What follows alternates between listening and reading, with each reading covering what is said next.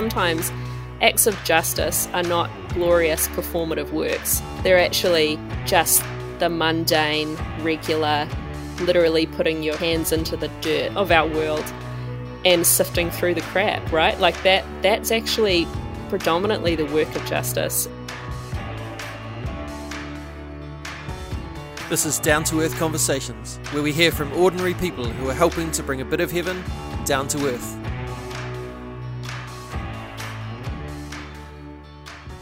Kia ora koutou e te whānau o Down to Earth Conversations. Welcome back for another episode. Thanks to all of you who have fed back over the last few episodes. I'm really glad that people are being encouraged and inspired by these conversations. And don't forget, if you're enjoying these episodes, give us a rating on Spotify or iTunes. But more importantly, share the podcast with your family and friends, or even just your social networks. I've intentionally stayed ad-free with these, so I'm not doing huge marketing pushes, and it really is just the word of mouth, the advertising that you guys give it, that helps get people listening. So thank you, and I'd love it if you could keep doing it. Today it's my pleasure to talk to Sarah West. Sarah is a young Anglican priest in Auckland, tasked with being a chaplain to young adults. She is active in matters of justice, including attending protests and organising action around issues she cares about. As well as that, she's a fantastic artist. I actually purchased a print of hers recently, and I'll tell you at the end of the episode how you can have a look at some of those. And she's a wife and mum too. We talk about why she became a priest, attending protests, embracing those of other faiths and perspectives, practical ways she's involved in climate justice, intergenerational connection, art and creativity, and a whole lot more. This is episode 38 of Down to Earth Conversations. Here's Sarah West.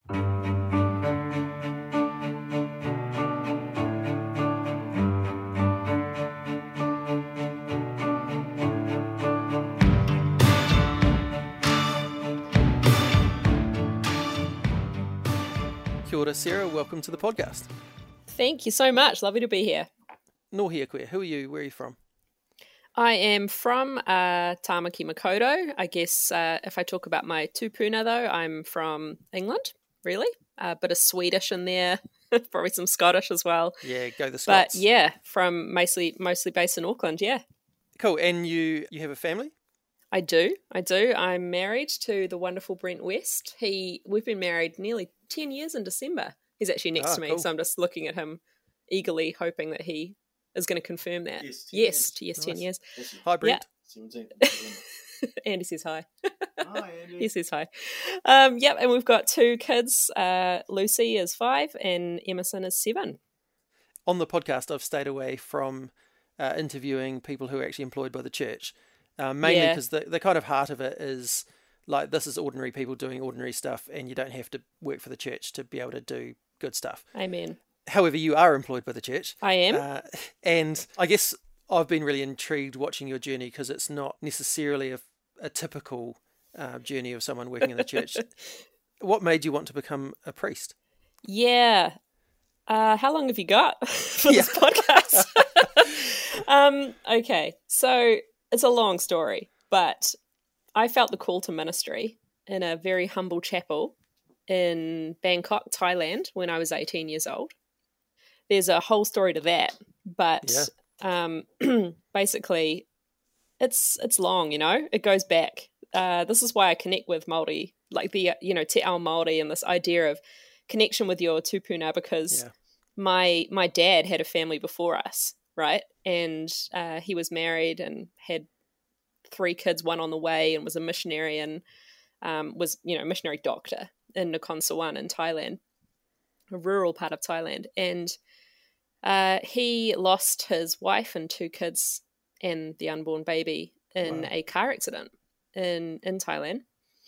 Now, the reason this is important is because I felt the call to ministry while sitting in that chapel in Bangkok, and that chapel is right behind where they're buried, with a whole bunch of others that died in the crash. So my dad survived, and his oldest son, Matthew, who's my half-brother. And, it's that mysterious connection, isn't it? And I really just felt that I was, I don't know, how can I even describe that? Yeah. But that was the first time I really felt the call to ministry. And I cried my eyes out and was pretty angry with God about it. I was like, really? Because, I'd grown up through the church, but I'd had some pretty patchy experiences with it, to be honest. Yeah. And so that was the time, a little bit of time of angst and, are you sure, God, really? But I had no idea that I would be getting into ordained ministry, like as a priest, And it was a joke to me. It wasn't even on my radar. So I went into youth ministry. I started studying theology at 18, majoring in biblical studies, did that, and then started youth pastoring full-time in the Anglican Church. And then it was when I'd had my son, about 18 months after I had my son, that I just felt prompted to, by others, can I just add, everyone but me, to consider the priesthood. And honestly, the first time someone suggested it, I laughed.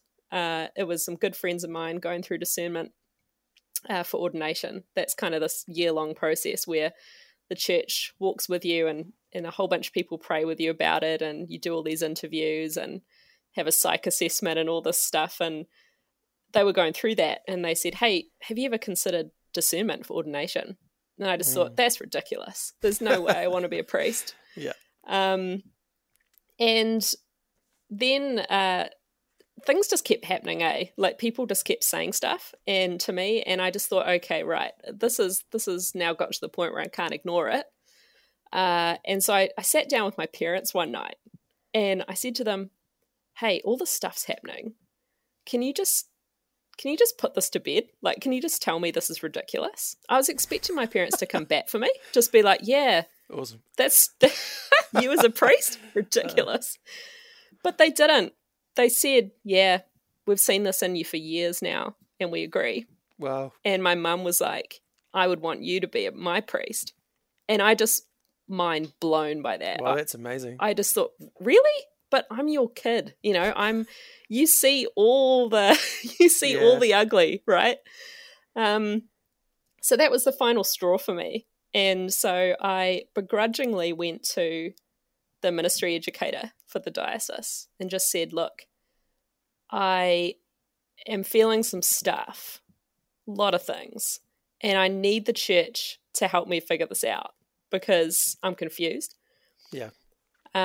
There's a part of me that feels intrigued by this, but I can't understand it. And so that started my discernment journey. And the discernment journey is like 5 hoops, you got to jump through, and you could sort of be let go at any stage. And I just kept getting through these hoops of discernment. Yeah. And finally was accepted to train for ordination. And honestly, I don't think I really felt fully at peace with it until a few months before my ordination to become a deacon, which is, you're deacon for a year and then a priest after that if you're on the way to sort of priesthood. Yeah. Yeah. So it was pretty last minute, that I really came home to it. But I remember my ordination feeling like that, feeling like coming home to myself. Cool. Which was an awesome grace gift. And haven't really looked back. But like you say, I'm definitely not in the typical vicar sort of pathway. Yeah. So just working that out as I go along, Well, God's working it out in me, you could say. Yeah, right.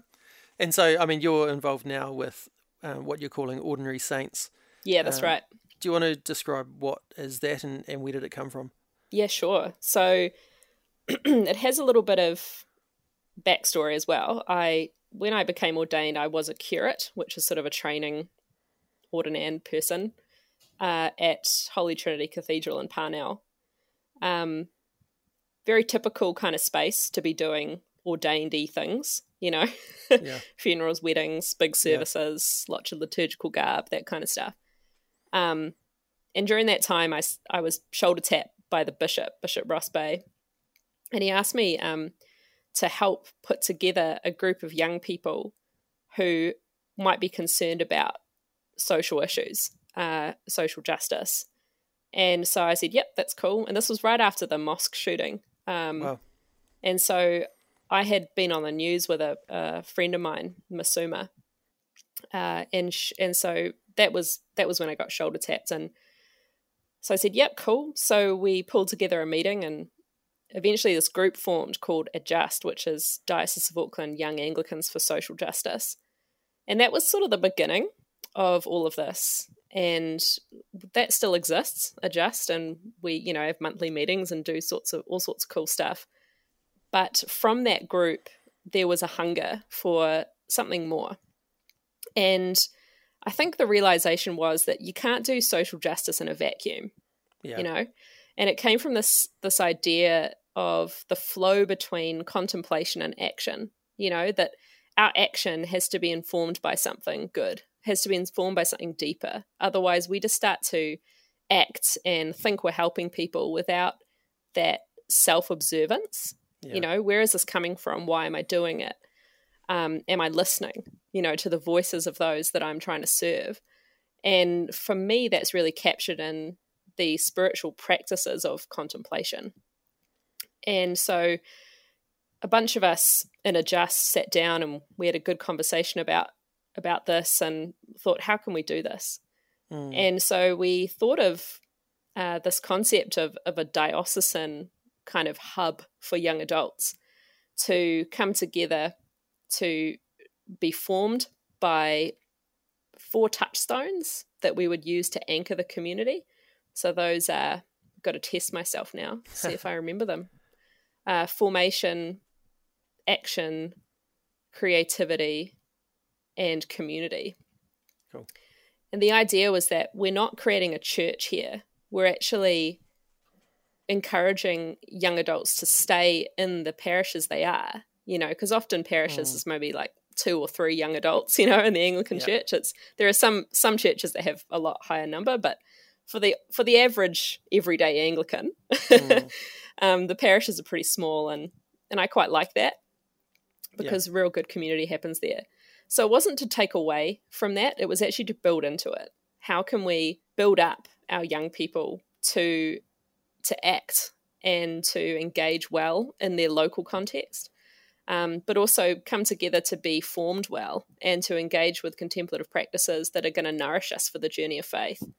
So we put a proposal in to the diocese, and it got accepted, and the St. John's College Trust Fund decided to send some money our way. So that's how I got my job as a chaplain to Ordinary Saints and to the chaplain to young adults in the Ordinary Saints community. Cool. You mentioned being on TV with your friend. Yeah. I'm assuming Muslim? Yes. And I mean, that's quite a big deal for some people to have a Christian that's a friend with a Muslim. Yep. In my experience, there aren't heaps of Christians that have Muslim friends. Yeah, sadly not. For you, you know, what's that like, being someone who is prepared to kind of step out of the box and do things a bit differently? For me at the time, it was pretty easy because at the cathedral, there's a really good interfaith focus. So cool. I didn't feel like I was out on my own there at all. There's been some really amazing interfaith work that's been done in the diocese that have led by people like Reverend Bruce Keeley and Father Ivica. That, you know, they've done some really cool stuff. And so I was really standing on the shoulders of giants there. Oh, that's great to hear. But it was great to have the opportunity once that stuff happened to really connect with our Muslim sisters and brothers. And we had a vigil at the cathedral, and I met Masuma and a bunch of her friends, and they plugged me into their mosque in Pakuranga. And that was a really wonderful journey of just, you know, learning from one another, because I think that's what it's all about, really. It's about learning and discovering one another in really real and authentic ways. And Masuma and I struggled for a bit. We did have a lot of people assuming that it was a race to convert one another to one another's religion, which was funny to us because that was just so far from what our friendship was about. Yes. But there was definitely that kind of rhetoric going around, and had some genuine questions from people asking me why I was friends with her. Yeah. And for me, I couldn't quite fathom it. But I understand that I guess for some Christians, it's a really foreign idea that you would be friends with someone and not want to change or convert them. Yeah. But yeah, I guess that's just people's understanding of what conversion is, really. And yeah, that's not something I subscribe to. I think God can handle that if that's something God wants to do. But conversion of the heart is not coercion of people. Totally. And I think that we're just called to love, and that's it, right? So, and we're so enriched by being friends with people who see the world differently. It was a conversion for me, to see the world completely differently, and I love that. Such a gift. Yeah. And that's the thing, isn't it? If you let the fear of the other or the fear of difference get in the way of actually listening and learning, you just miss out on so much in life.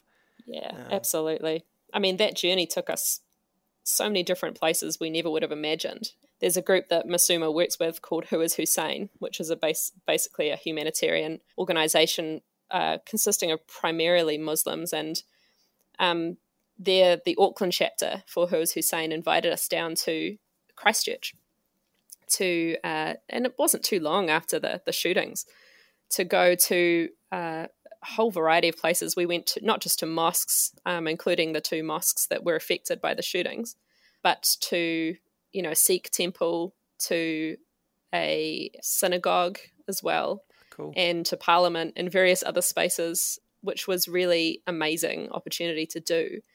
And to be honest, that it was transformational. I went into Al Noor Mosque with Masuma and the group that we had, and Ivica, who was my colleague at Holy Trinity Cathedral, came too. And we walked into the mosque, and there were people praying and stuff, and there was fresh carpet laid, and it was just, we all just started to cry, because the weight of our shared humanity being abused like that was just so awful. And so I can't be grateful enough for that experience, but also this ongoing friendship I have with Masuma and others. It's incredible. Yeah, that's beautiful. I mean, that sort of thing would resonate with you anyway, because you seem to have this heart for social issues, and a heart for justice. And I've seen I guess photos of you at different protests or marches or things like that. What are the issues for you that are closest to your heart? I mean, there are so many.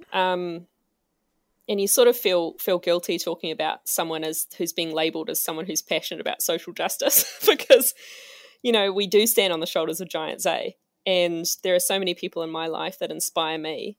And, I look at them and think, oh, my goodness, if only I could be, 10% of what you are in terms of your flame and your passion for these issues. But I think in the context of Adjust, because it's never alone that we do these things, we've been really moved to respond to the things that are sort of cropping up in our world, but also ongoing issues, So the kind of major ones that you can identify at the moment, obviously on the top for young people, is climate justice. I think that's huge. And that's been a real mainstay for us. But, I think the thing with social justice, you've got to respond and you've got to move with the things that are moving people.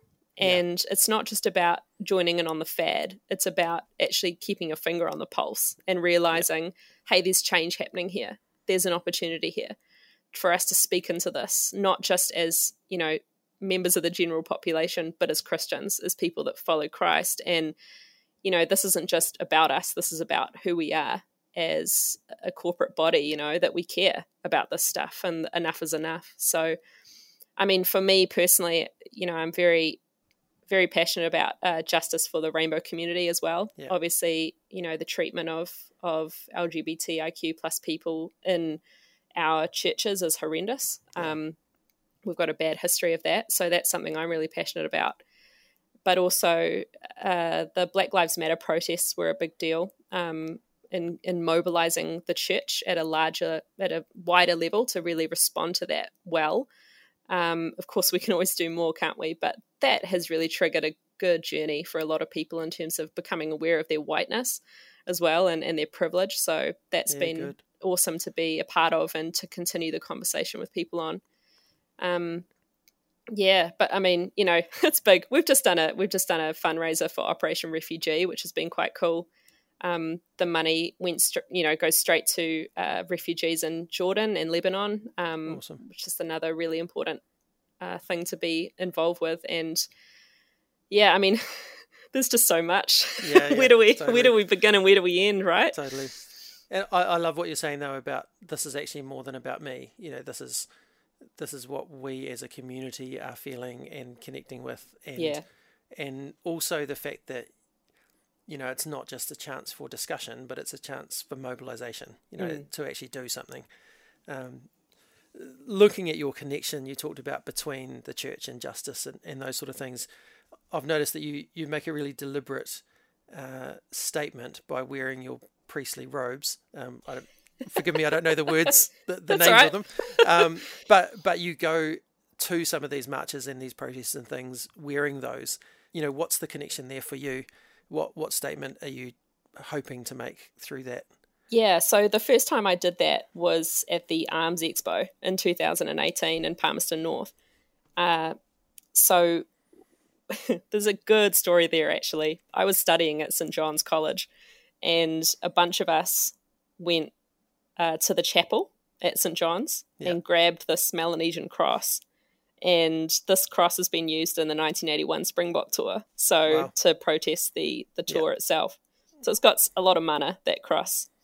And so we sort of rocked up with this big van to the chapel, grabbed the cross at 6 a.m, and then gapped off in a van to this protest. Yeah. And leading up to it, I thought, what are we going to do? We've got this, we're taking this cross. So let's just bump up the theatrics here. Because I think the thing with protest is that it's performance as well, right? Totally. It's theatre.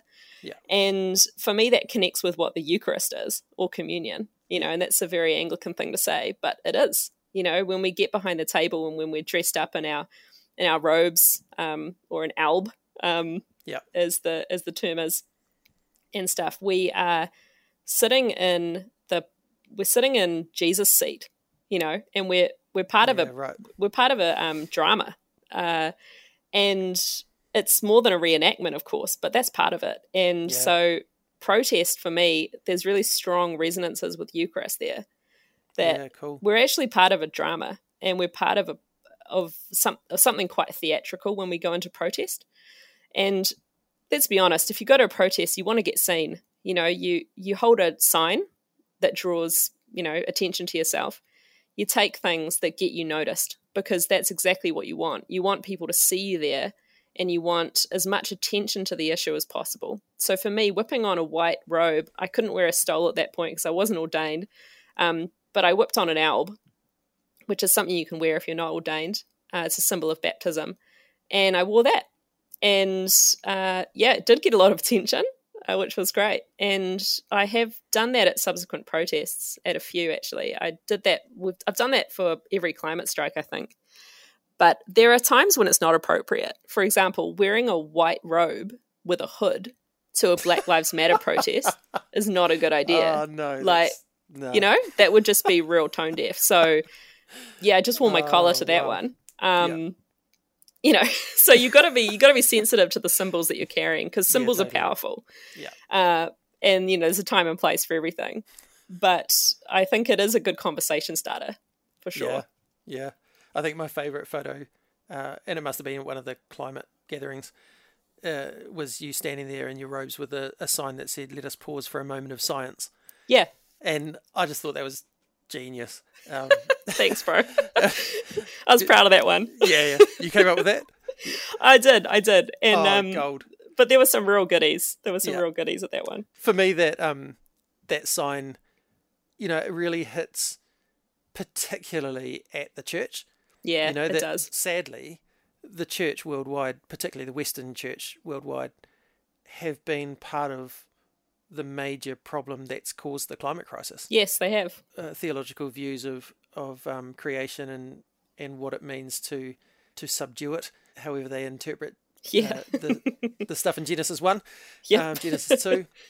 And so to go along dressed in a way that's obviously identifiable as Christian, and going, actually, let's listen to science. Yeah, let's do that. Yeah. That's actually, that's why I thought it was beautiful, is because, it's obviously the play on words, but it's actually hitting to a real heart of things and going, actually, Christians, science is not the enemy. Nah, not at all. Science is of God. Totally. Yeah, I just thought it was fantastic, to be honest. Thank you. Yeah, it was a good one. And it wasn't just a play on words, you're right. It was intentional. Because I think protest, when you're doing it as a, in my case, as an Anglican, as a Christian, it's also prophetic work. And prophets aren't always liked by the church. Yeah. And that's okay. It's part of the journey. But it does take some courage at times. The last protest, the climate protest, the last one we went to, we had a big cross. We made a new protest cross that has all sorts of stuff burned into it. It's quite beautiful. It was a community project. And then it was blessed by the bishop. And we took that down to the climate strike. And just on a whim, we sort of taped a sign on the top of it. And the sign said, "The earth has been crucified." Wow. And I think that's another example of this melodrama, of protest, and using our symbols uniquely to speak into something that is much bigger than we are, not even just as individuals, but as the church. This is something that affects us all, but this is a symbol we can offer. And because the earth is being crucified by us. Yeah. Yeah. Are you finding that there are an increasing number of people in the church that are passionate about these matters of justice? Yes, I am. But I acknowledge that I'm working in a really specific area in ministry. And I think because I work with the just and because I work in Ordinary Saints, that attracts a particular type of person more than others, perhaps. I'm in a bit of an echo chamber. But I would say across the board, I still am seeing patterns of this, which is deeply encouraging to me and many. Yeah, I mean, it's something that I've noticed, and I think it's part of why people have enjoyed listening to different guests on the podcast, because in one way or another, all the different guests I've had have been going, actually, there's things that aren't right about the world, and I can be a part of shifting things. Absolutely. And I was going to say, Andy, you're one of these people that you're talking about. Yeah, true. Yeah, and I mean, that's been something that's, I guess, later in my development. I wasn't that passionate about this sort of stuff in my 20s, but as I've gotten older and I've realised actually the ramifications of a lot of the theology that I used to hold, that actually there are some big things going on, and really, if we are followers of Jesus, then how could we not be passionate about people who are getting marginalised, pushed aside, abused, left out, and all the stuff that goes with that, all the climate stuff and that as well. So, well, the earth is a marginalised character in this way. Yeah, true. And I think that what you've just described is the gospel. Yeah, yeah. And I think for me, that's what drives me. I think a lot of the tension, or the temptation rather, of being in the church is seeing the pain the church has caused. And I think that was one of the things that really weighed on me when I was ordained, actually. Particularly as a priest, I really felt it. There was this twofold thing happening in me where I felt, it's going to sound Spiro, but I felt the presence of the Spirit. I really felt hot. I felt tingly, like I was on fire, and it was an incredible experience. But at the same time, I was full of grief, and I cried my eyes out because of this burden, I guess, that is represented when I put on the collar. I'm representing an institution that has caused harm, and I'm not saying it's just caused harm. It's done a lot of good, but it's got a long way to go. And for me, that was the moment where I decided I love the gospel so much and I believe in it so much that I'm willing to work in this with others to try and bring some more transformation, partnering with Christ. And there are so many people on that journey. I'm just one in many.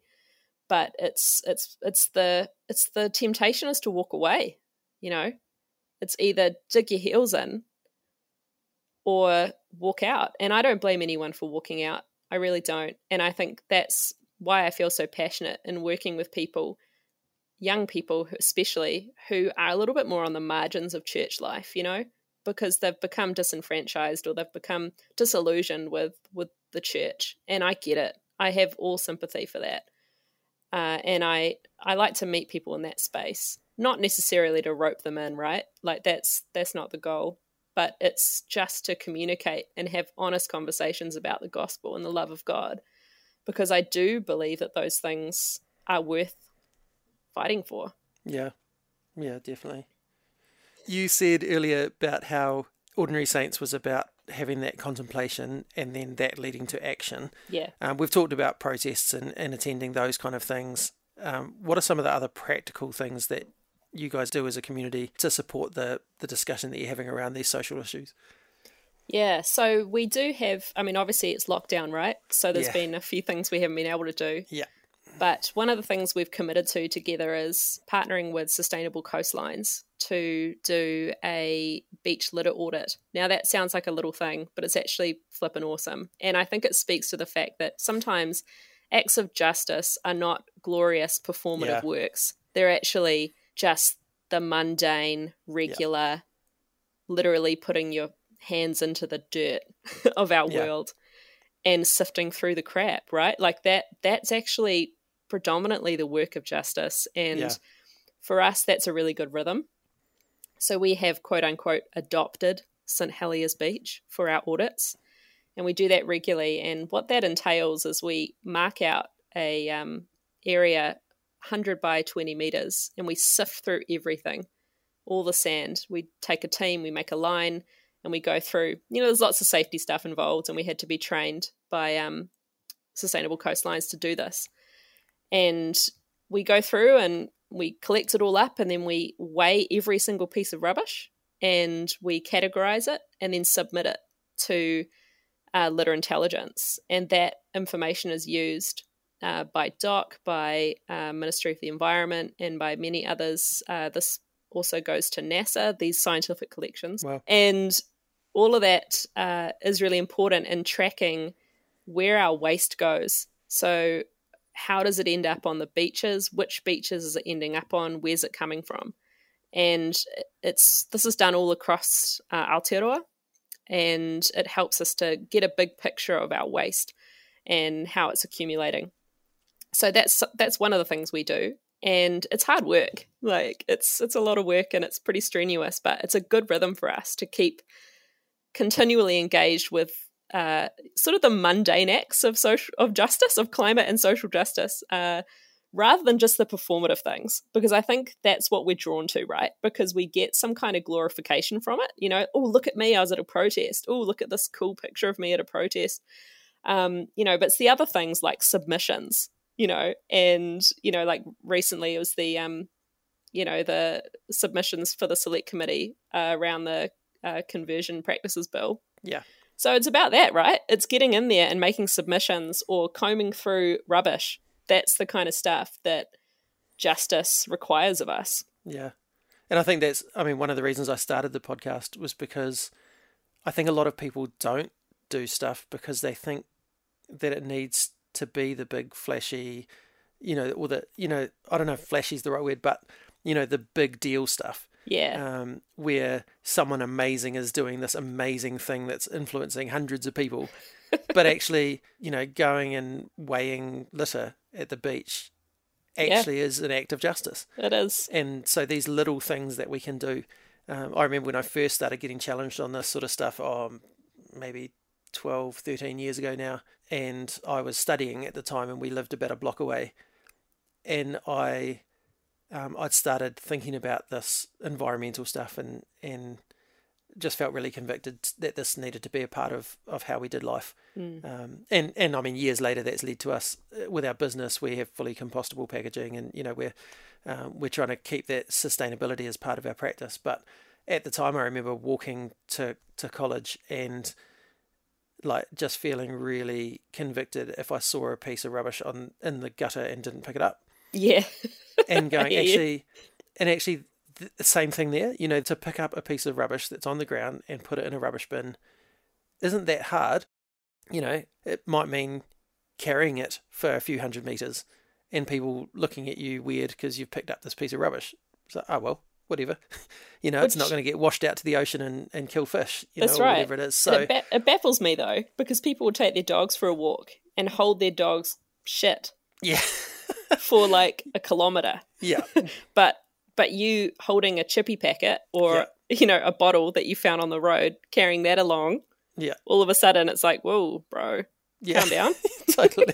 I'm like, come on, people. Yeah. So yeah, I mean, it really is the little things. And I love that about what it is that you're doing, and the heart of the whole community is that actually it is about ordinary saints. It's about ordinary people doing ordinary things and making a difference through that. Yeah. You're also a wife and a mum. How does family connect to all of this for you? So the great thing about Ordinary Saints is that when we were writing up our kaupapa and talking about touchstones, one of the things that we talked about was the fact that it's important for our young people, like our children, to see us engaging in authentic faith, right? And so we made a decision really early on that children would always be welcome in our midst. Now, this is obviously because some of the people in our community, we can't say that they're necessarily going to have childcare, right? To go spend a day cleaning the beach, or, go into a contemplative workshop or a creative hub. We do that too, like an art workshop. They might have to bring their kid along, and that's great. We don't want to be a hindrance to people joining in. And there's also the intergenerational thing, that we're actually stronger together. Totally. And I think one of the temptations in young adults ministry especially is we just kind of section them off, and make them their own sort of strata, right, within the church, or just in society, right? And we don't work well together.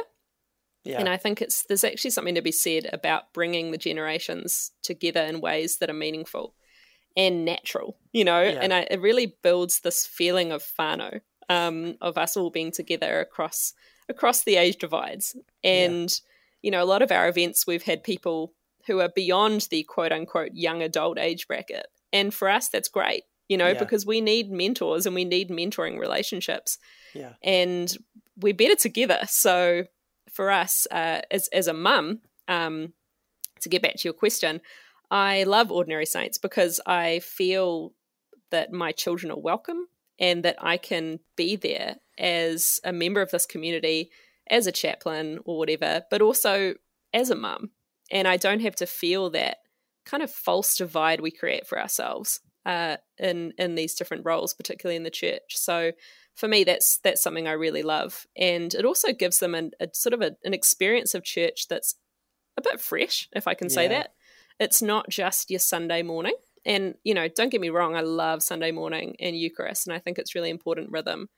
But I also think it's really important for our kids to be involved with and seeing me as a parent doing stuff that's not just segmented onto that Sunday, that actually this is something that I believe in enough to let me to affect my whole life and to inform the relationships I have throughout the week and all the kinds of people that I want to engage with and all the things we do, that actually this gospel thing is more than just your Sunday morning. That's great. Yeah. Yeah, I think, like you say, for the kids to be part of it and seeing, I remember when I was a kid, my parents ran a youth group Bible study and it grew and grew. And at one stage, I think there were like 60 teenagers hanging out at our house on a Friday night. Nice. and I was like 7 or 8 or something, and I just loved it. Yeah. Just being around all these teenagers and thinking that they're amazing, and and they would interact with me, and it was just phenomenal. And also, like, we were in quite a small church, and it was full of old people. And I remember later on, in my 20s, I was at a church where it was all young adults, pretty much. If you were 40, you were old.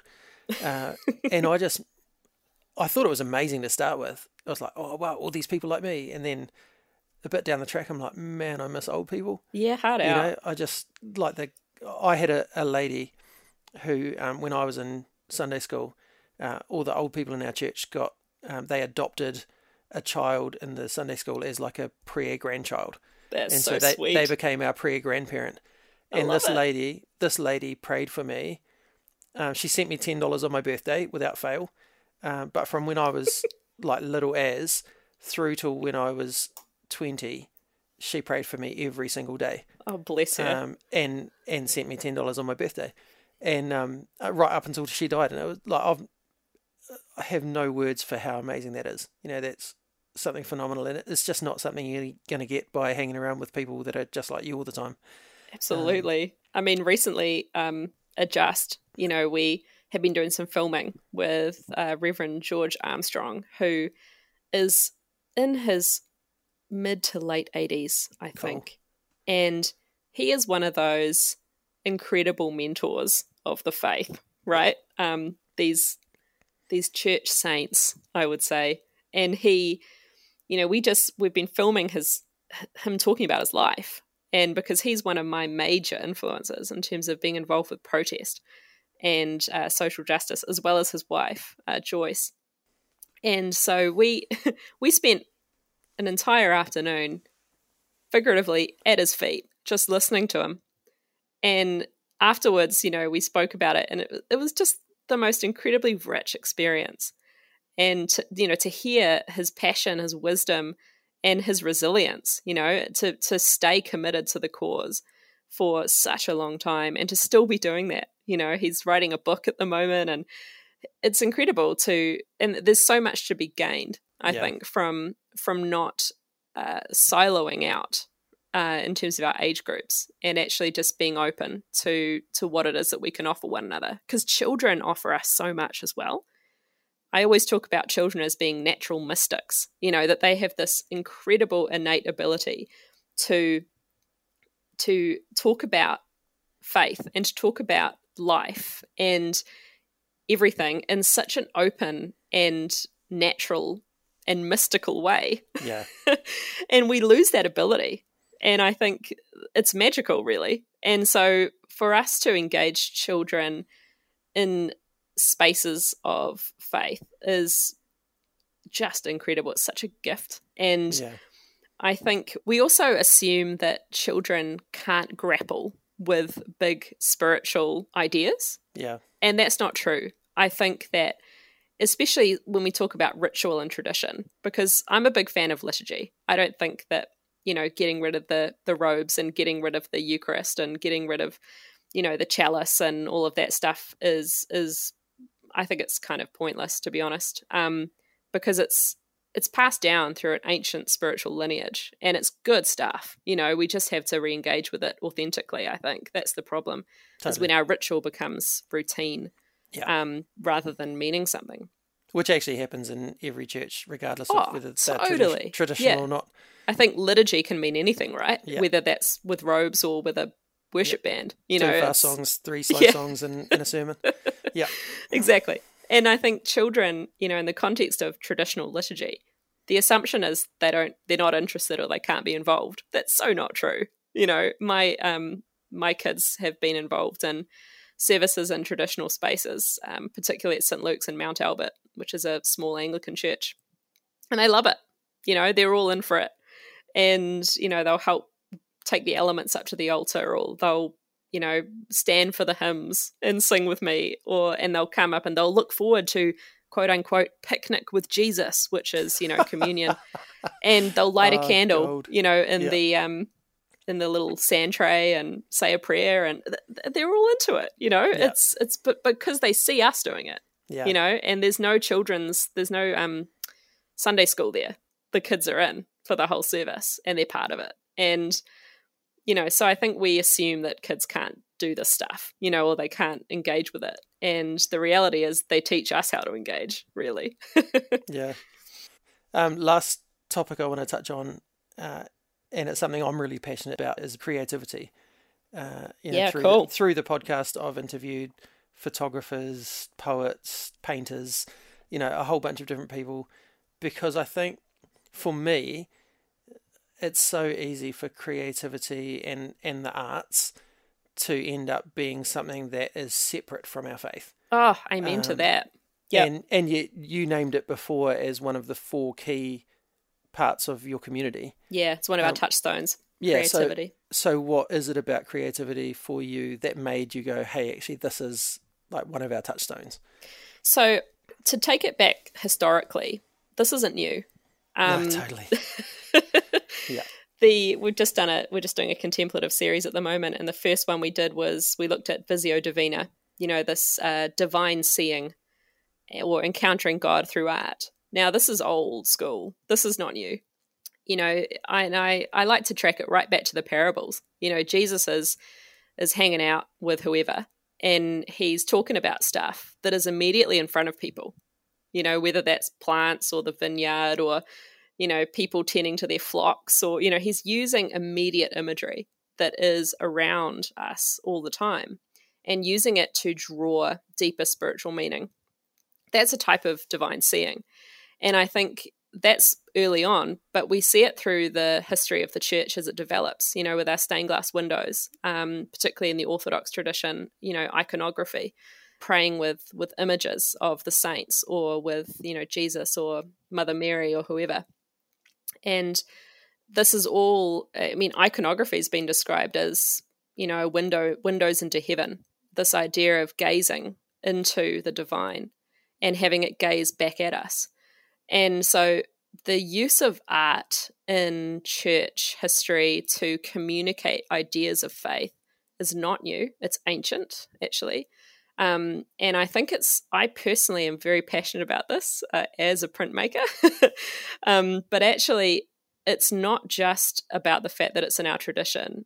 It's prophetic work. Art has a way of speaking to us in ways that goes beyond words. And it becomes not about convincing someone about an idea. It's about opening the door to a new idea. And I think the opportunity for art in ministry, and it's just in general in our world, is enormous. And I think I feel very passionately about creativity being something that we actually encourage a lot more in ministry. And I would love to see that happen. So yeah, we do a lot of that in Ordinary Saints. We have a creative hub, if it wasn't locked down, once a month, where we just all get together and have a whole bunch of art and craft supplies, and we just go for it and just create together, which is an incredible experience. We also on our retreat, we actually did a creative retreat, which was our first retreat, where we did a whole bunch of stuff. We had an iconography workshop. We did mosaics. We did prayer bead making, painting, anything people wanted to do creatively, they could bring along and do it. Yeah. So, and part of my offering, I have a website, www.visiolectio.com, where I create a print or a piece of art for each Sunday, the gospel reading that corresponds to each Sunday during, according to the Revised Common Lectionary, which is the shared sort of readings that a lot of Christians use across the world. And for me, that taps me into that rhythm of the lectionary and this shared life we have as a little C Catholic Church. And for me, that's incredible, but it also gives me an opportunity to start a conversation. And I provide this artwork free, so churches can use it for free. They can download it in high res. It's an offering because it's something that I love to do as a spiritual practice. But I also thought, hey, if others can use it, that's cool too. It's part of this Visio Divina idea that, we use art to help draw out deeper meaning. Oh, that's fantastic. Yeah, I just love everything you said then. Yeah, thanks, bro. I'm super passionate about that as well. Yeah. That actually, I think the church threw many babies out with bathwater. Agreed. Art being a huge part of that, and we are all somehow inherently creative, whether we're doing that through business or through painting or whatever. Yeah, there's so many ways to be creative, but we are created to be creative. Oh, thanks so much for your time. Really appreciate it. Thank you for, just inspiring us around social justice, around how that connects with faith, and so much more. And thank you for what you're doing to help to bring a bit of heaven down to earth. Oh, thanks, mate. It's been a real honour to be here, and I'm very humbled that you are. So thanks a lot for having me. Hello, hello, heaven. Will I hear you whisper to come near? What a full and rich kōrero. Sarah basically articulates the heart of this podcast throughout this episode. Ordinary people doing what they can with what they have to make a difference in the world, even if it's really, really ordinary. And in doing so, bringing a bit of heaven down to earth. If you're interested in what they get up to with Ordinary Saints, check them out on Instagram or listen to their Ordinary Saints podcast, and I'll put the links for both of those in the show notes. I'll also link to Sarah's art pages so you can check out her work and even support it by buying some if you like it. Sarah, thanks so much for sharing yourself with us. Here is a blessing for you. Sarah, as you follow the path that has drawn you to a life of serving both God and people, may that path be the most interesting of adventures, with joyous surprises around every corner and tricky terrain made easier by those with whom you travel. May you continue to befriend those who live differently, believe differently, and love differently to you, and may those relationships enrich not only your life, but the lives of all those to whom you are connected, bringing colour, learning, empathy, and embrace. As you peacefully but actively call attention to our ill treatment of the earth, may you feel your feet secure on the shoulders of the many prophets before you who took a stand for what was needed in their day, those who were misunderstood and even mistreated, but who gave their life to something far beyond themselves. May your hands continue to reach into the dirt, sifting through the crap for the sake of goodness, and may this continue to ground you, reminding you of who you are and why you are, and acting as a symbol of hope for that which is yet to come. May your creativity continue to flourish and grow, surprising you as you let what is inside flow out, and may many be blessed by what you present to the world, something of far more value than words alone, an invitation into something new, something ancient, something comforting, something challenging, something healing. And lastly, may your children grow to know the faith, hope, and love that drives their mum, that it would surround them and hold them and drive them to, that they might do even greater things than these. Thanks again to Strawn for the music and Rangi for the karakia. Join me next time when I talk to youth worker and pioneer Jay Geldard. We talk about his work with youth and the 24/7 network, his transformational sabbatical, and the new movement that he's founded to take on New Zealand's tall poppy syndrome. A big man with a huge heart. You won't want to miss this one. Until then, me inoi tātou. E tō mātou matua I te rangi, kia tapu tō ingoa, kia tau mai tō rangatiratanga, kia mea te tau e pai ai ki runga ki te whenua, kia rite anō ki tō te rangi. Homai kia mātou ai nei, he taro mā mātou mō tēnei rā. Muro mātou hara, me mātou hoki e muru nei I o te hunga, e hara ana kia mātou. Aua hoki mātou e kawea, kia whakawaia, engari whakaorangi a mātou,